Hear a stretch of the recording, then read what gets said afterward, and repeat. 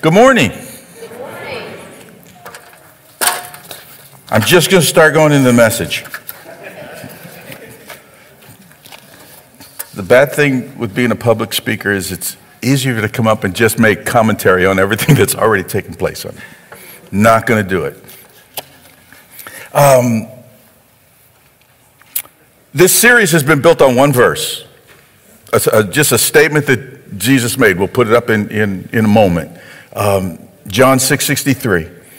And it's actually been the outline. It actually been the outline, controlled the outline of where we've been. And this is the third part of that verse, actually, that will spark today's message. The verse starts with this. It's the Spirit who gives life. And in message 1, we talked about the activation of the Spirit life. We're talking about our spiritual life as Christians, okay, as believers. I love the way that the Lord has shaped this message and this series because it's giving us sort of like a 30,000-foot view of this faith that we have, of the Christian walk that we're involved in. It's not giving a lot of specific minor details, but it's giving a great broad picture of this thing that we're involved in. But hopefully there's been some instruction and content along the way as well. But it's the Spirit who gives us life. That's activation of the Spirit life. Our spirit has been rebirthed by the Holy Spirit. Amen? Anybody in the room saved? Anybody in the room love Jesus? Going to heaven, all that good stuff? That's because the Holy Spirit has activated your spirit. Your spirit that because of sin was dead. That's the best theologians can come up with to describe it. Okay, and you are now living with a reborn spirit. And you have a soul and you live in a body. And that was the essence and concept of the first message. Then the verse goes on. It's the Spirit who gives life. The flesh is no help at all. Everybody says, amen, right? Have you learned that in life? Your flesh is no help at all. It's not a little help. It's no help at all. That talks about the conflict in the spirit life. Okay, we have the activation of, then there's a conflict in our spirit walk. And the problem is, it's not external. It's in us. And it's in every one of us. We all have flesh. I'm sorry. And not talking about physicality. We all have remnants, residue of an old life. We all have opinions that come from within our own being that are contrary to the life that God has given to us. And I don't know, have you ever been conflicted about what to do in life? Do you ever feel like you're between these two influences or two voices screaming at you that, no, let's do it this way, no, let's do it this way? That's the conflict we're talking about. It's the spirit man who's now alive inside of you, learning to control and dominate life, and the old life that your soul was used to living by and listening to, saying, no, I don't want to give up. I still want my way. And it creates real conflict sometimes. And it's a reality that we have to know and understand and deal with. Today, the final message, we're going to look at the last part of that verse. The Spirit gives life, the flesh is no help. Jesus is talking, by the way. The words that I've spoken to you, they're spirit and they're life. So today we're going to talk about maturation for the spirit life. How do we grow up in this thing? I've titled the message, The Next Step, because there's always a next step. In a walk. If you're taking a walk, there's a next step, right? And if we're walking with Jesus, there's always a next step. And it doesn't matter who you are or how long you've walked or haven't walked with Jesus. If you're walking with Jesus, there's a next step. There's always, the Bible says our steps are ordered by the Lord. So there's always a next step that we're to be understanding, striving for, moving towards. The Christian faith is never static. We're not made to be still. It's dynamic. It's growing. It's active. It's animated. It's a living thing, and we should every day do our best to stay right in pace, right in cadence with the direction of the Lord and the walk that God has us on with him. So I want you in our time together to be thinking about what's my next step? What's my next step in my walk with the Lord, in life the way it is now? What's my next step? So, and this is the practical message of the three. This is just the nuts and bolts kind of one. This is one that, I don't know, you may not feel like saying hallelujah a lot of times, or amen. We'll find out. But it's an important one. It's a vital one. What does this spirit life look like in real time? What's it look like day to day? What's it look like not here? What's it look like Monday and Wednesday?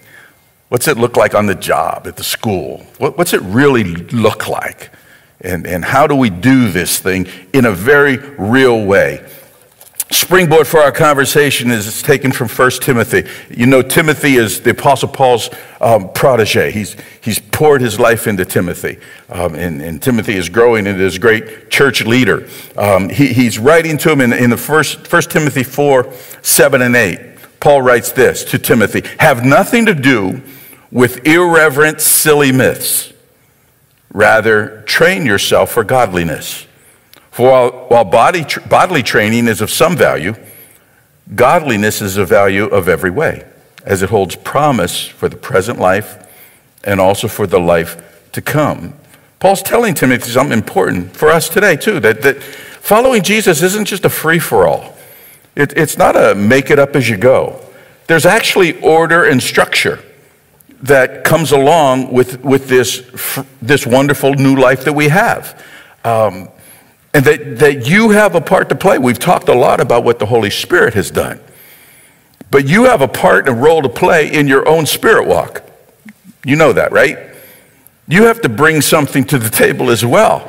The Lord will always do his part. I promise you that. He will always do his part. But we have to bring ourselves to it as well.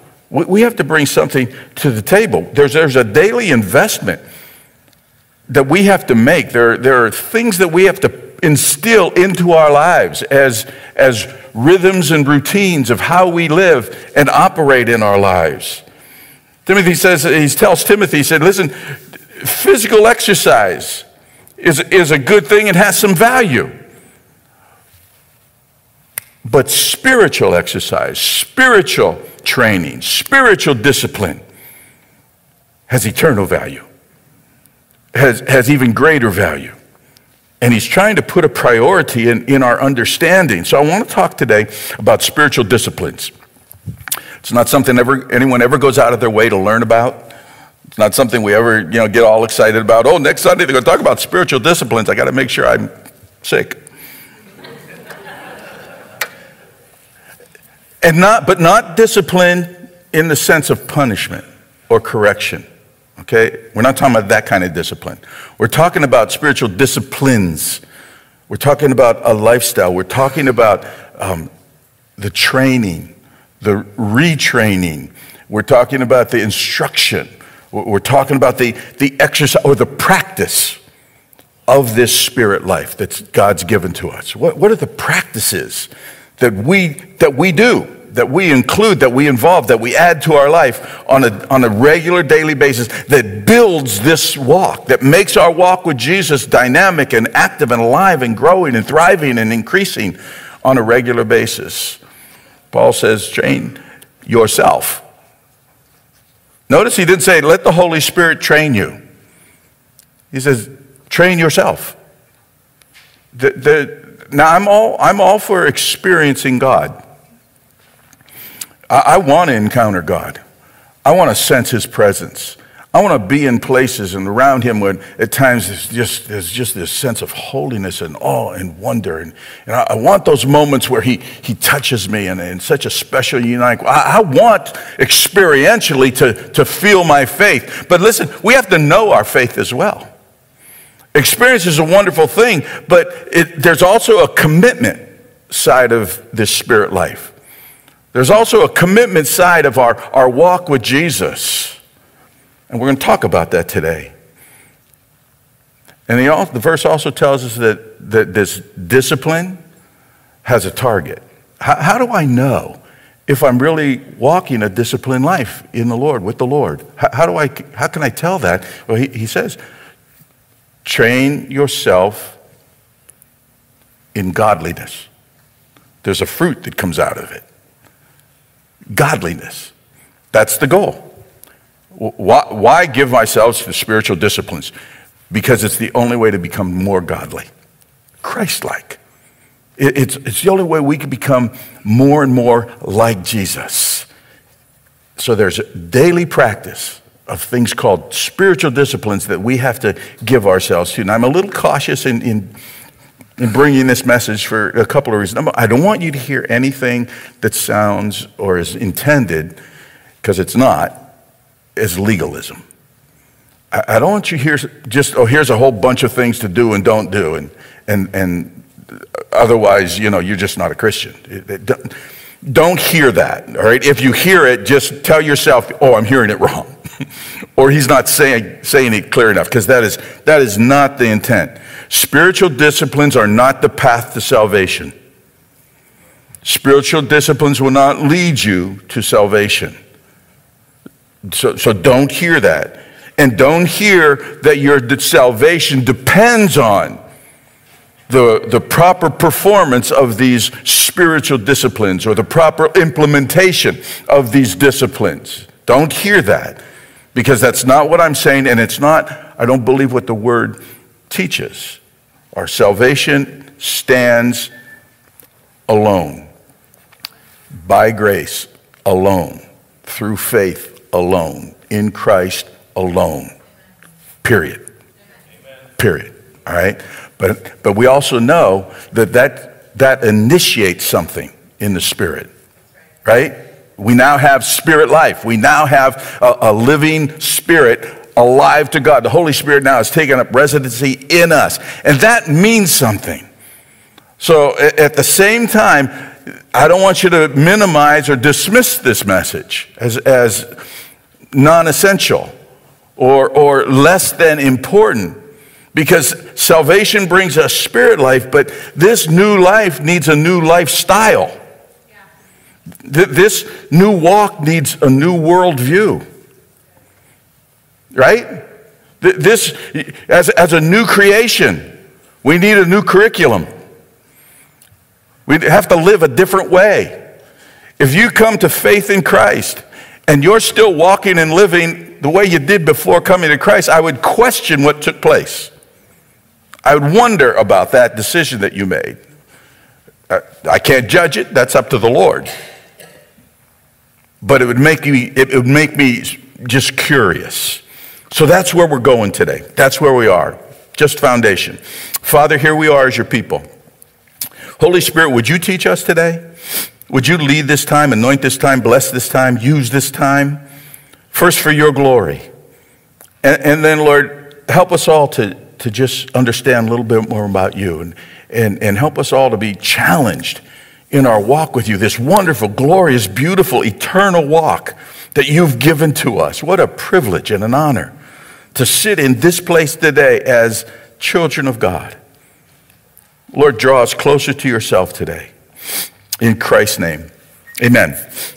Amen. So I want to first just talk about spiritual disciplines. Right? Do you ever go to a website? There's always up on the navigation bar, there's always an about, and you click, and this drop-down list comes, right? And whatever website you're on, it'll talk about things like their mission statement or their history or their leadership, or it's introductory. Foundational kinds of things that they want you to know. Well, I want to do that today as far as spiritual disciplines. I have some statements I want to give you. They're in no specific or particular order, but they're about spiritual disciplines. They're things that we need to know in our walk with the Lord. Things we need to, some of them you already know. Some of you already have operating and instilled in your life. Some of them may need a little refreshing. Some of them may be brand new for some of us. I'm not sure, but we're going to just work through the list, okay? The first one is this: spiritual disciplines are how we grow in godliness. Remember, godliness is the goal. Spiritual disciplines are how we grow in godliness. They're the tools that we have at our disposal to move us more towards Jesus, to help the process unfold in our lives. Don Whitney, who wrote a great book on spiritual discipline, says that spiritual disciplines are the means by which we seek intimacy with and conformity to Jesus Christ. The means by which we seek intimacy with and conformity to Jesus Christ. Intimacy with, experience, conformity to, commitment. Okay, there's a balance in those two, both vital. Both need to be plugged in. A lot of times, depending upon our personality type, we lean in one direction or the other. We naturally emphasize one side of that, or one dimension of our walk with Jesus on the experiential side or the committal side. And the reality is both are very important. Again, I'm going to reiterate, spiritual disciplines are not for salvation, but they are very much for sanctification. They're very much involved in the process of helping us make that transition from an old life into a new life that's going to lead us to an eternal life with Christ. You can't experience your way to Christ-likeness. You can't feel your way to holiness. As much as experience is a part of the Christian journey, there are limitations to it as well. And I'm not against experience. I've already told you that. But we also need to know him covenantally. See, a covenant is a relationship. A relationship is a commitment. Everyone agree with that statement? Anyone have problems with that statement? When you stood, if you're married, you stood before in an altar and you said, I do. All right, now, one of the things that you've learned, if you've been married more than 6.5 seconds, one of the things that you've learned is that it's okay, because marriage is an experiential thing. But if you want it to be a good experience, you're going to walk out the commitment. Amen? You're going to do the commitment side of it. Because the experiential side is wonderful and great, but it's not going to get you to the finish line by itself. There's both dimensions in our walk with Jesus. We have to walk out intimacy with him, but we have to also walk out conformity to who he is, and our lives being surrendered to becoming who he is more and more on a daily basis. All right, number 2, spiritual disciplines are things we do, but they're formed by who we are in Christ. They're things we do, but formed by who we are in Christ. I've already said you are a redeemed spirit with a soul living in a body. That places you, that statement, if that statement is true about your life, that places you, what the Bible says is in Christ, in relationship with Jesus. It places you in Christ. And the Bible has a lot to say about who you are in Christ, about your identity in Christ. I took about 30 seconds, and these are the ones I just jotted down, and it's far, far from an exhaustive list of what the Bible says about who you are. First of all, you're an image bearer. The great Imago Dei is reactivated in your life. You're saved, you're redeemed, you're forgiven, you're the righteousness of God in Christ Jesus. You're his child, you're heirs of the kingdom, joint heirs with Christ. You're chosen, you're elect, you're his temple, you're his people, you're his body, you're fearfully and wonderfully made. You're foreknown, you're more than a conqueror, you're citizen of heaven, you're eternal, you're seated with Christ, loved by God, you're gifted. And the list goes on and on and on and on about who you are in Jesus Christ. Listen to this statement. Any spiritual activity not rooted in our identity in Christ turns our faith into a works-based religion. That's right. And that's a big statement. And it's a caution for all of us, because it's easy to do. It's easy to just do spiritual activity, but without the understanding or the proper reasoning of why we're doing it and what the purpose of it is and what that activity can do in us. Not just doing something to get applause or to help someone else out, but what it can work in us if we're understanding it properly, if identity in Christ is our motivation. Listen, you can do spiritual disciplines, and you take identity out of the foundation, away from the foundation, and it's just a work of the flesh. It may be a nice work. It may be a good work. It may be a work that you get applauded for, but it's still just the arm of flesh. Your flesh can do good things too. Your flesh can do nice things too. But if we're doing it out of meriting, out of earning, out of gaining something, it's a work of the flesh. If we're doing it because our lives are surrendered to Christ and we pray about everything. And so now when we give ourselves to spiritual activity, it's because we really believe that it's something the Lord would have us do and has maybe even given us to do. That changes everything. Changes the whole purpose and dynamic of what it is we're doing. You know, there's a mentality that sometimes we have to correct in our thinking. We think that we just live by grace. What? Man, don't talk about discipline. Don't talk about regulations. Don't talk about things that we're expected to do or add. It's all grace, man. It's just grace. That's all it is. And so we're just wasting our time today. Because can I tell you something? And it's good for you to know. Grace is against earning. Okay? You can't earn anything in the kingdom of God. You can't earn your salvation. You can't earn his love. You can't earn his acceptance. You can't earn your belonging into the family of God. You can't do that because that's not what grace is, and that's not what grace does. And grace does not support earning. But grace is very much a proponent of effort. Grace believes in effort. Grace believes that your life in Christ, you bring your whole life to it. You give your whole life to it. You live your whole life because of it. Grace applauds that. Grace comes alongside and says, oh yeah, and I'm going to be right there to help you do it. Very important. Number 3, spiritual disciplines are evidence of membership. Evidence of membership. See, at salvation, you join something. At salvation, you actually, probably a better statement is you joined with somebody. All right? But when we talk about membership, we can't think of it in terms of the health club or Costco. I love Costco. I don't know why I said that. Because this membership isn't outside of you. It's not external, and it's not occasional. You know, you can belong to a health club, but you don't live there. You don't go there every day, and if you do, you're not there all day. You know, I like Costco, but I don't go there all the time.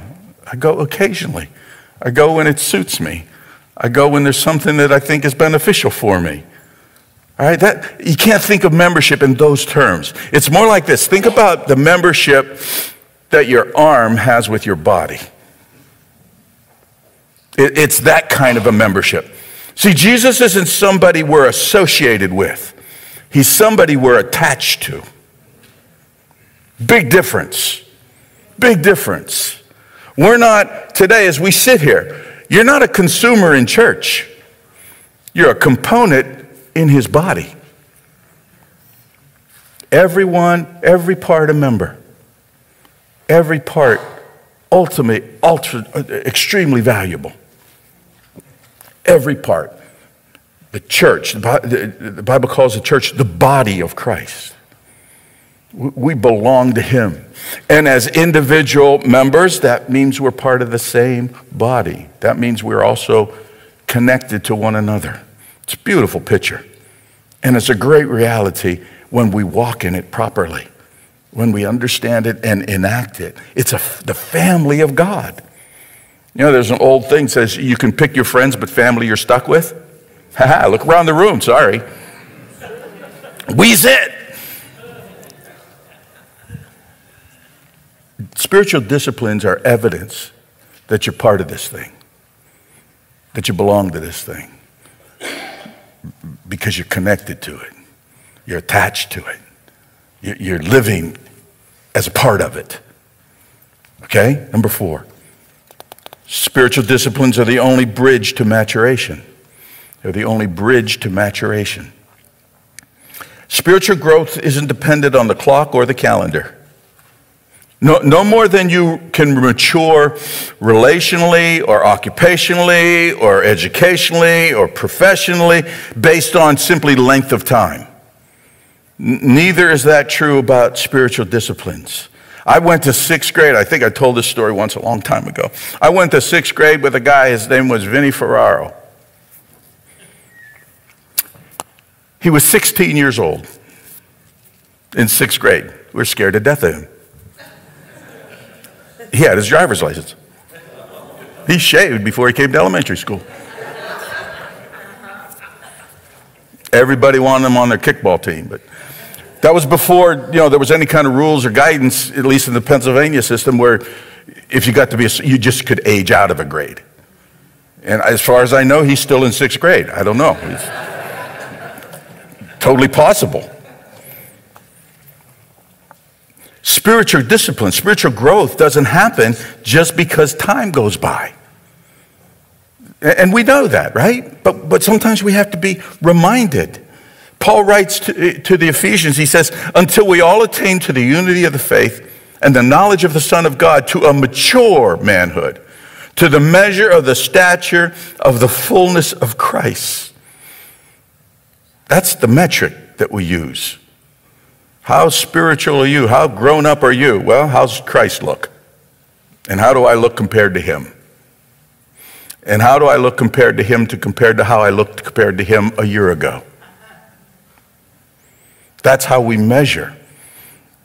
The danger side of that is I could be at a place in my life and I could look back and I could maybe even find a time when I was more in touch with Jesus. It's not only a matter that you could just stay at one level or one age, if you would, but you could actually digress. I could actually be more infantile than I was at some other point in time in my walk with him. That's a scary thought. So we need to understand that Christ likeness is the goal, and that these spiritual disciplines are to be increasingly, progressively, continuously, and intentionally advancing our walk with him. That's their purpose. So in other words, it means when you get up and look in your mirror in the morning, if you don't see Jesus shining back, you ain't done. There's still a ways to go. There's still more to learn. There's still more to know. There's still more to experience in your walk with him. Number 5, spiritual disciplines incorporate your entire life. There's a present philosophy or thinking that has permeated our society. It's not new. There's nothing new under the sun, right? It's a recycling of old philosophies. They just come repackaged. But the thinking sort of goes like this, that you can live your life any way you want and have no moral or ethical contradictions in how you live that life. And the way you do that is you just take your life and you slice and dice it. You divide it up into a bunch of different little columns.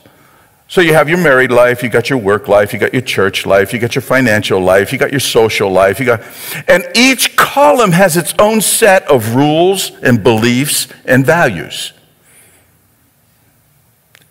And so as long as you're operating in that category of life, you can say and do and whatever you want to do according to those rules. And then if you step out of that and now you're over here, what normally would be, what logically would say, well, if I do something different than that, there's a contradiction. They say, no, there's no contradiction. And they're able to live their lives ignorantly, thinking there's no contradictions in my life. I can sing and raise my hands and love and cry before Jesus and enjoy him. And then on Wednesday night after work, I can still go out with the guys and I can use some language and I can talk about girls and I can, participate in some things and no contradiction because the rules are different. Can I tell you something about folks who try to live their lives that way? It's not about lacking contradiction in their life. It's about lacking character. You have one life, and it all belongs to God.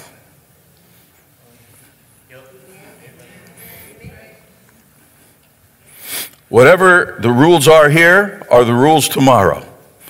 Whatever the rules are, how we interact with one another, that's how you interact with your family. Whatever the rules are, whatever those are in your life, be consistent. Just be consistent. Okay? And God will clean up the parts that maybe need some work and all that. Trust him for that. But be consistent. You have one life. Be the same person everywhere you are. Be you everywhere you are. That's the best thing you could do for your walk with the Lord. And it's the best thing you do with all the people in your life. You have one life. The world deceives. The Bible's true. Number 6, spiritual disciplines are the legs your spirit life walks on. Your former life, even though it would try to convince you otherwise, your former life isn't equipped to support the weight of a spirit life. Your old nature lies. It doesn't know what it wants you to believe that it knows. It can't handle and it can't support the weight and the gravity of this life that you now have with the person of Jesus Christ. Jesus told people at one point in time, he said, yeah, you worship me with your lips, but your heart's far from me. See, they wanted the wonder of the works of Christ, but they didn't want the work of covenant. They wanted the stuff that felt good, sounded good, pleased them, but they didn't want to do the daily work. There was a time where Jesus started talking and teaching about the cost of discipleship, what this thing was really going to look like in real time. And it said that from that moment, many followed him no more. To the point where he had to go to his 12, right? And say, you guys checking out? You guys leaving me too? Because now there's this understanding that, it's not all just designed to make me feel good. That he really expects something of my life, that I give something back to him. Yeah, he does. See, spirit life without spiritual disciplines becomes what the Bible calls a form of godliness with no power. That's what happens. Spiritual disciplines digress, they distort, they disintegrate.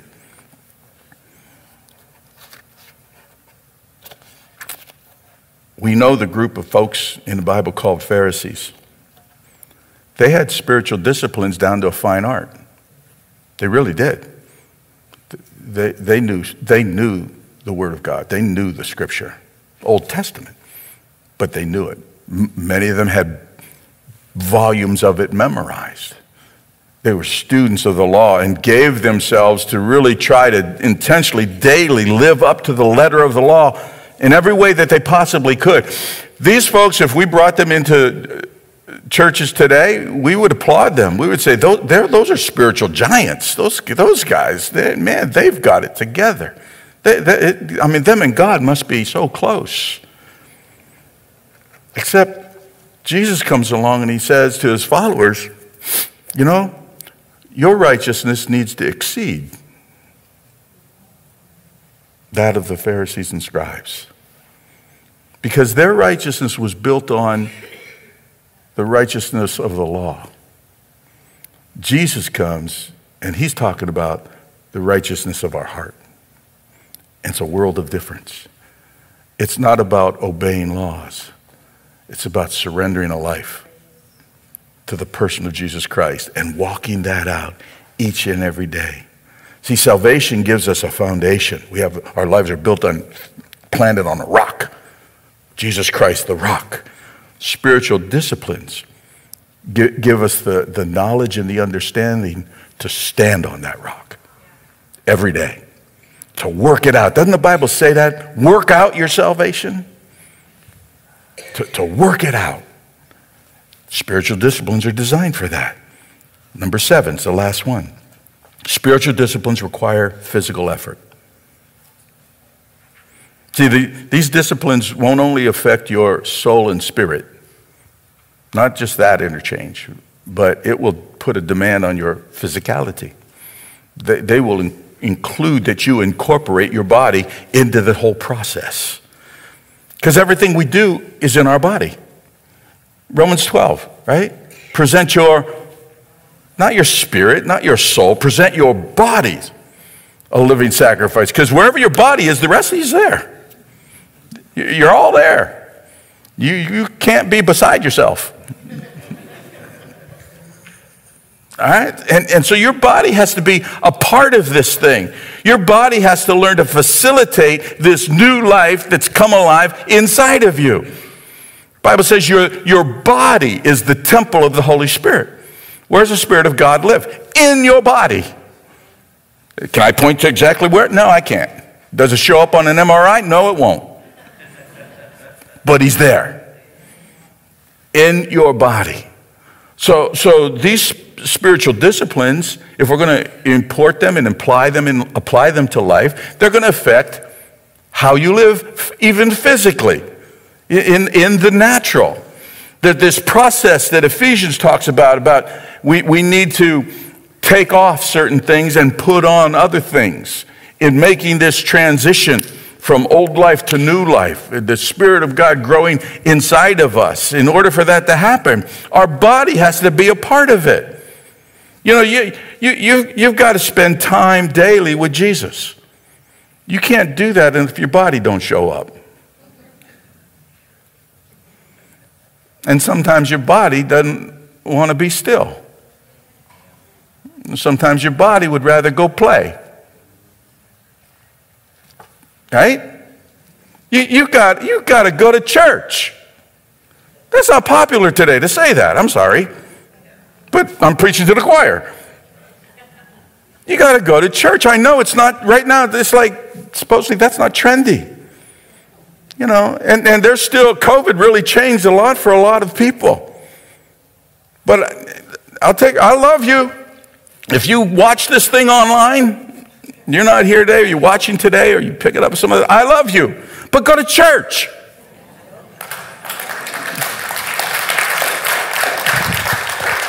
Listen, there was a time where we didn't. And I went along with that because it was necessary. All right? We're not going to go down that rabbit hole. But here's what I've noticed. People are living life fully as much as they did before those 18 months or 2 years of COVID. They're doing everything they did before they're doing now, but not going to church. I don't understand that. Because God's word still says, don't forsake. Don't give up. This. Don't give up going to church. So I give everybody an invitation back. And if you're unchurched and you've never been here, we invite you to come and be a part of. Or if you were a part of this church and for whatever reason, go to church somewhere. Remember, you're attached to the body of Christ. So you got to be with the body of Christ. You got to do life with the body of Christ. That's enough now that I made everybody upset or mad. But your body has corporate worship. Your body's got to be a part of that. And that's a stretch for it a lot of times. You know? We're very animated in life, but then we come to worship settings and suddenly everything seems to have to be very stoic and and I'm not saying that is not real or genuine, or that your heart's not fully connected. I make no judgment of that.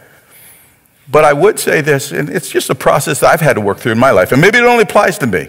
So I'm just sharing. There's more testimonial maybe than instructive. All right? there were times where the Holy Spirit would nudge me and say, who do you want to please? In this moment, in this time of worship, in this setting, who are you out to please? Are you out to please yourself? Are you out to please others, worried about what others may be doing, not doing, thinking of? Or is your worship really for my pleasure, for my glory? And so that's when, you have those kinds of moments and you say, okay.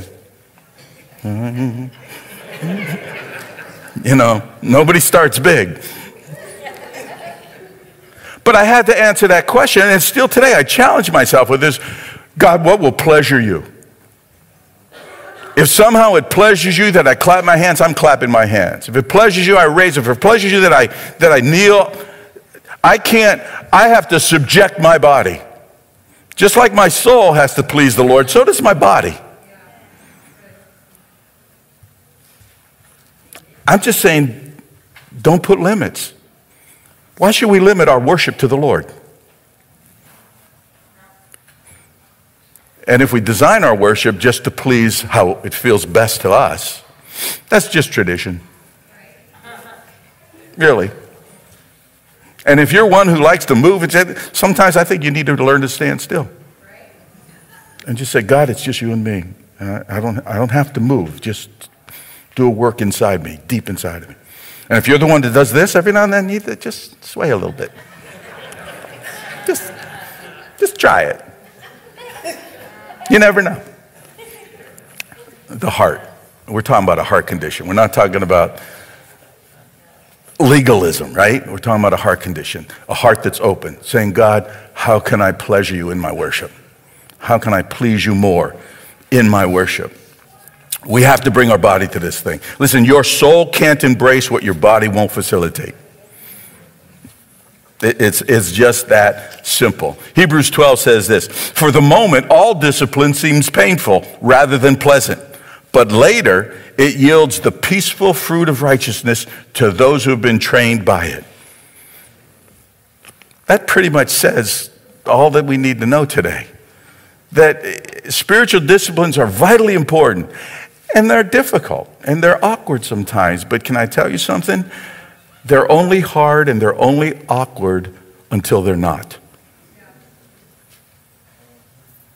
Really. Use of them will become natural.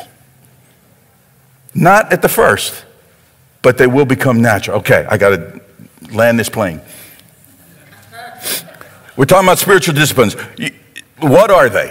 All right, this is not an exhaustive list, but there should be a chart showing up behind you about specifically some of the spiritual disciplines to give you an idea. First of all, there's personal disciplines, and they come in the form of internal and external. All right, I'll tell you now, if you're at home, hopefully that's on your screen, on your television. If you're here in the room, take a picture.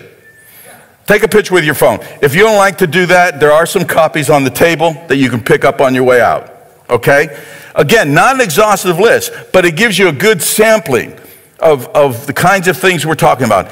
External and internal disciplines, and then corporate disciplines. There's things that we have to learn together, things that we have to do together. So take a picture, take them home with you so you can spend some time thinking about them. I will say this, and I believe it with all my heart. These disciplines, as we instill them and move and operate in them in our lives, they're sufficient for godliness. Remember, that's the goal. The goal is that we become more and more and more like Christ. They're sufficient. They will produce the life of Christ in you as you incorporate them into your walk with Jesus. It's through these disciplines that we abide in Christ. Remember, was it John 15? I always get John 15 and Luke 15 reversed. Talks about the vine and the branches. If you abide in me and I'll abide in you. This is how it happens. If you abide in me and my words abide in you, ask whatever you wish and it will be done for you. By this the Father is glorified, and you'll bear much fruit. and you'll prove to be my disciples. How? By abiding through the spiritual disciplines. That's how it happens. That's the way we abide in Christ. It's the only way to stay full. The Bible says stay filled with the Spirit of God. Well, how do we stay filled with the Spirit of God? Through these disciplines. Because the reality is this: you can be all filled up on Sunday and you leak on Monday. It's just a reality. We lose our charge over time. You know, it's sort of like your phone and the plug in your wall. That wall plug is connected to the international power grid. Everything, all the power and strength you need is right there, but you can slam your phone against it all day long and nothing's going to happen.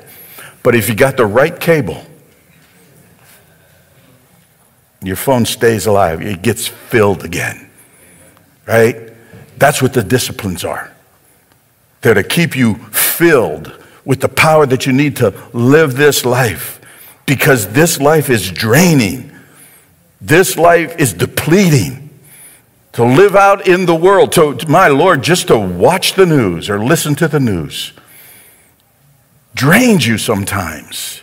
We need to be charged. Don't lose heart. Though your outer self is wasting away, your inner self is being renewed day by day. Catch that, day by day. How am I being renewed day by day? Through these disciplines plugged into your life.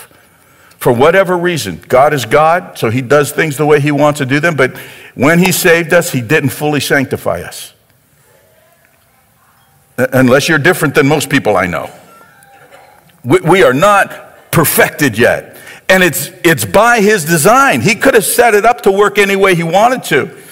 He could have set it up to work the moment you gave your heart to him, you went to heaven. I would have preferred that. But he set it up where he saves you completely, but then there's this walk with him of sanctification.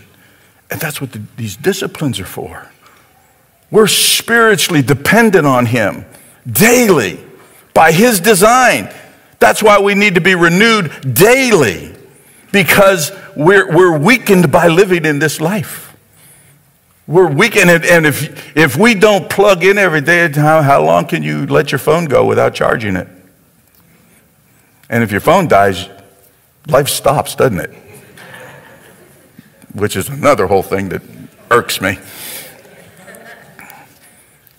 Daily. Isn't it interesting? The Bible says that we need his mercy new every morning. He didn't give you mercy for your lifetime. He did, but you're not going to know it. You're only going to know his mercy one day at a time. Your steps are ordered, but he's only going to walk you through it one step at a time. That's his design. And we need to learn that every day we've got to plug in. Listen, yesterday's grace and experience in Christ was wonderful, has little value today. And you can't borrow against tomorrow's grace. All you've got is this day. And you use it or you lose it. Amen? Amen. Spiritual disciplines. Are they difficult? Yes. Yes. But only till they're not. They're only awkward until they're not. Are they countercultural? Absolutely. Is this a different way to walk and to live? Absolutely. Are you going to be a little different from everybody else you go to school with or go to work? Absolutely. I just got to tell you the truth, right? I'm not going to do a bait and switch. Yes, you will be different. That's not a bad thing. That's actually a very, very good thing.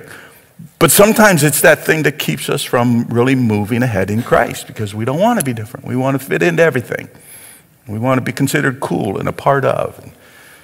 That can be counterproductive.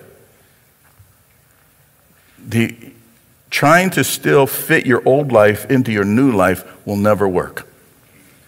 It just won't fit. But this life is countercultural to the present culture around us. In fact, it won't even make sense. The spiritual disciplines are not intuitive unless that your spirit's alive. It just won't make sense. How do you invest, or how do you get more time by investing time? That doesn't make sense to me. If I need more time, my life is so full, my life is so busy, there's so many demands on my life, and now, Pastor, you're saying I need to take down, and I need to find time every day to pray and to read my Bible every day. And I need to find time to just sit before in the presence of the Lord. And I'm already, St. Francis de Sales is quoted as saying this: every one of us needs a half an hour of prayer a day, except when we're really busy. Then we need an hour. Now, if your spirit man's alive, you understand that. Out there, doesn't make a lot of sense. How can you get your finances in better shape by giving away 10% off the top? How do you find life by losing your life? How do you love people who hate you? How do you move forward by waiting? See, there's things that just don't make sense in the natural. But they make sense in the spirit. And the spiritual disciplines release that reality, that truth, and those benefits in your life. The Bible tells us in Corinthians, the wisdom of man is foolishness to God. That means man at his best is just still foolishness to God. God picks up there and goes forward. And he'll take us with him. How? Through spiritual disciplines. Is there another way to grow in godliness? No. Don't take 3 pills and call me in the morning. No, there's not. These disciplines are sufficient for godliness. Here's the good news. His divine power has granted you, I love that that's past tense, has granted to us all things that pertain to life and godliness. How? Through the knowledge of him who called us to his own glory and excellence. We grow through the knowledge of him who has called us. We grow into life, his life, and godliness, his character, his nature, more and more through these spiritual disciplines that are sufficient. They're sufficient. They really will work. That's what that means. Stand with me, won't you? So just to wrap it up, what's this message mean for us today? What's it mean for you today? I'm going to make an assumption. And my assumption is that none of us are walking perfectly with Jesus yet. That none of us are Christ-like all the time. Yes, there's moments that you've had where you just got it right. And you know you got it right. Hey, way to go. But there's other times still where we don't get it quite right, isn't there? So I'm making that assumption that really isn't much of an assumption. I believe it really to be fact. The purpose of this message is to do one thing, and that's to encourage you to know and to reach for more. That's it. To reach for more. Now, in our closing time, I want you to spend a moment just meditating, the Lord's present, and asking him, what does that more look like for you? In your walk with Jesus today, right now, what does that more look like? What does that next step look like? What should it be? What can it be? And that's something no one can dictate to you. No one can tell you that except the Holy Spirit, who's alive in you. What is the more? For some of you, it might be, more might mean addition. You haven't explored some of the disciplines that even we've looked at today. That you want to expand your life with Christ. Maybe it's to explore some of these disciplines and not all of them at one time, but one of them. Maybe a certain one just sort of stands out to you and say, Lord, you know what? When we spend time together, I'm gonna add that. I'm gonna add that. Maybe it means just, if what you are doing, just adding a little more to it. For some of you, more might mean quantity. You may have some of these disciplines in place, but minimally so. Or they're inconsistent. They're not daily. They're not regular. They're not something that's habitual. They're not something so instilled in you that, boy, if you miss that, you miss it. And you may need to add quantity into your life. Bring greater import and focus to some parts of these. More may be, for you, may be quality. A need to go deeper or to expand. You have a lot of these disciplines are established in you, and you're faithful at them, and they produced fruit. But if you look at them, you also might have to admit that they're also fixed. My devotional life, my life with Jesus, my walk with Jesus is pretty much the same as it was 5 years ago. Still genuine, still real, still wonderful, but I haven't really deepened anything. I haven't added to or expanded or enlarged. Nothing has changed in those areas. I've always had a prayer life. I pray every day and I spend time with the Lord. But maybe the Lord would also challenge you to go deeper. Have you ever explored all the different kinds of prayer? There's at least a dozen of them that could be incorporated into prayer life. Have you ever thought taking a personal prayer retreat? 24 hours, go away, 24 hours. You and your Bible and the Lord, just talking. See, going deeper, the quality.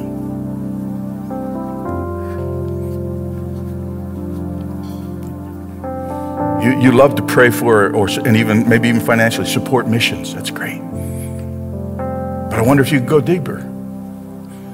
Maybe there's a person in your life, a family member, a neighbor, a friend, you could target and say, God, if you'll grace me, I'm going to plant seed in their life. They've just become my mission. And I'm just going to keep planting good seed in their life. And now you have your hands involved in mission work. Quality, going deeper. For some, more might mean return. There could be some who just feel today, if they were honest, they'd say, they're distant from God. There's other times in their life they were much closer in their walk with Jesus. We talked about the charging the battery, and hearing that you thought, yeah, my battery's pretty low. No condemnation in this room, because we've all been there. If we're going to be honest, we've all gone there. And for you, more means return. Reconnect, begin again, start over.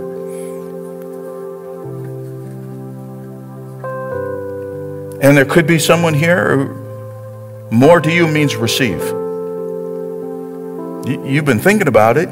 You've been wondering about it, talking about it, but you haven't yet crossed the line. You haven't yet asked Jesus to really forgive you your sins and be your Lord and Savior. You haven't really asked him to come into your life and committed your life to follow him.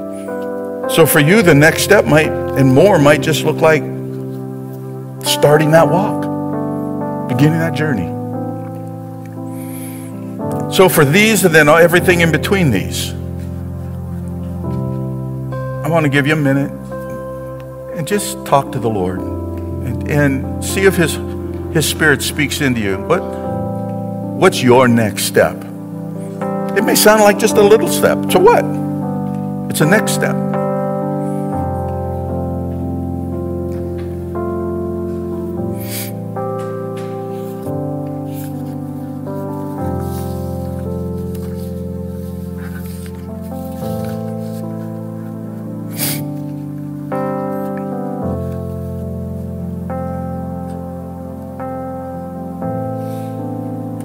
I guess the only misstep we could make today is to not take one.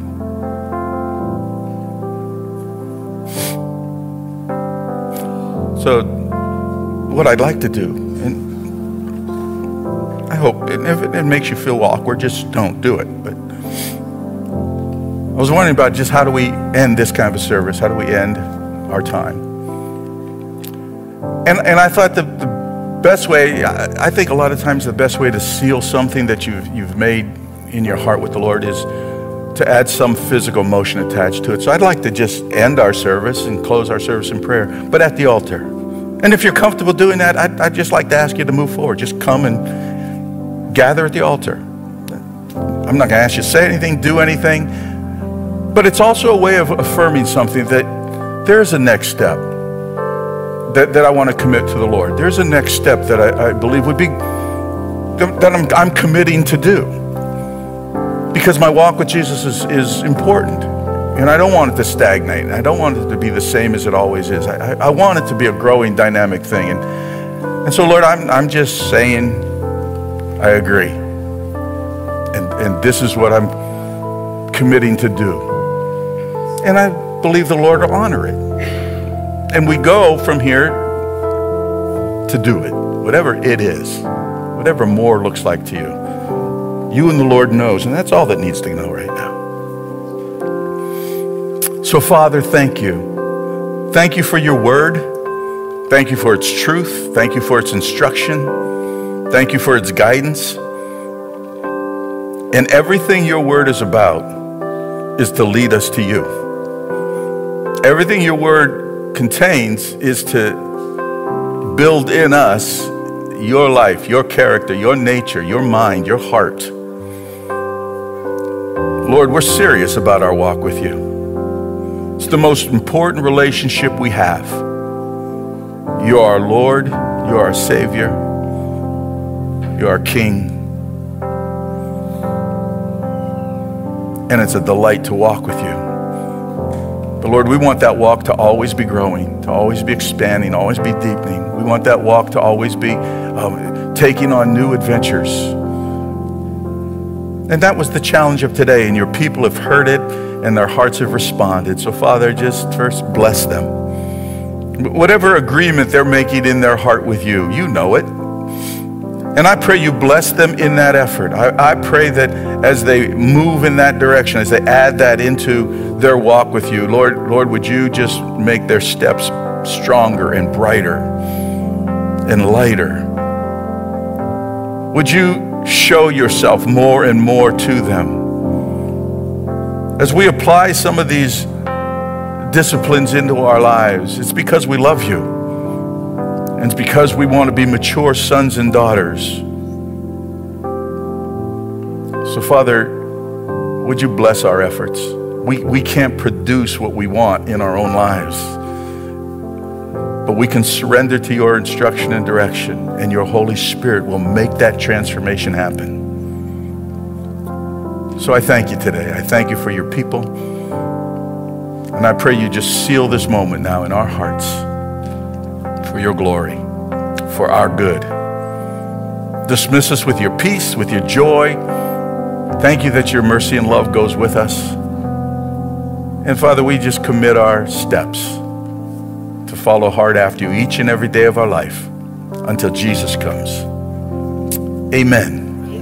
Amen. Praise the Lord. God bless you. I'm glad you are here today. Take time to greet each other before you go.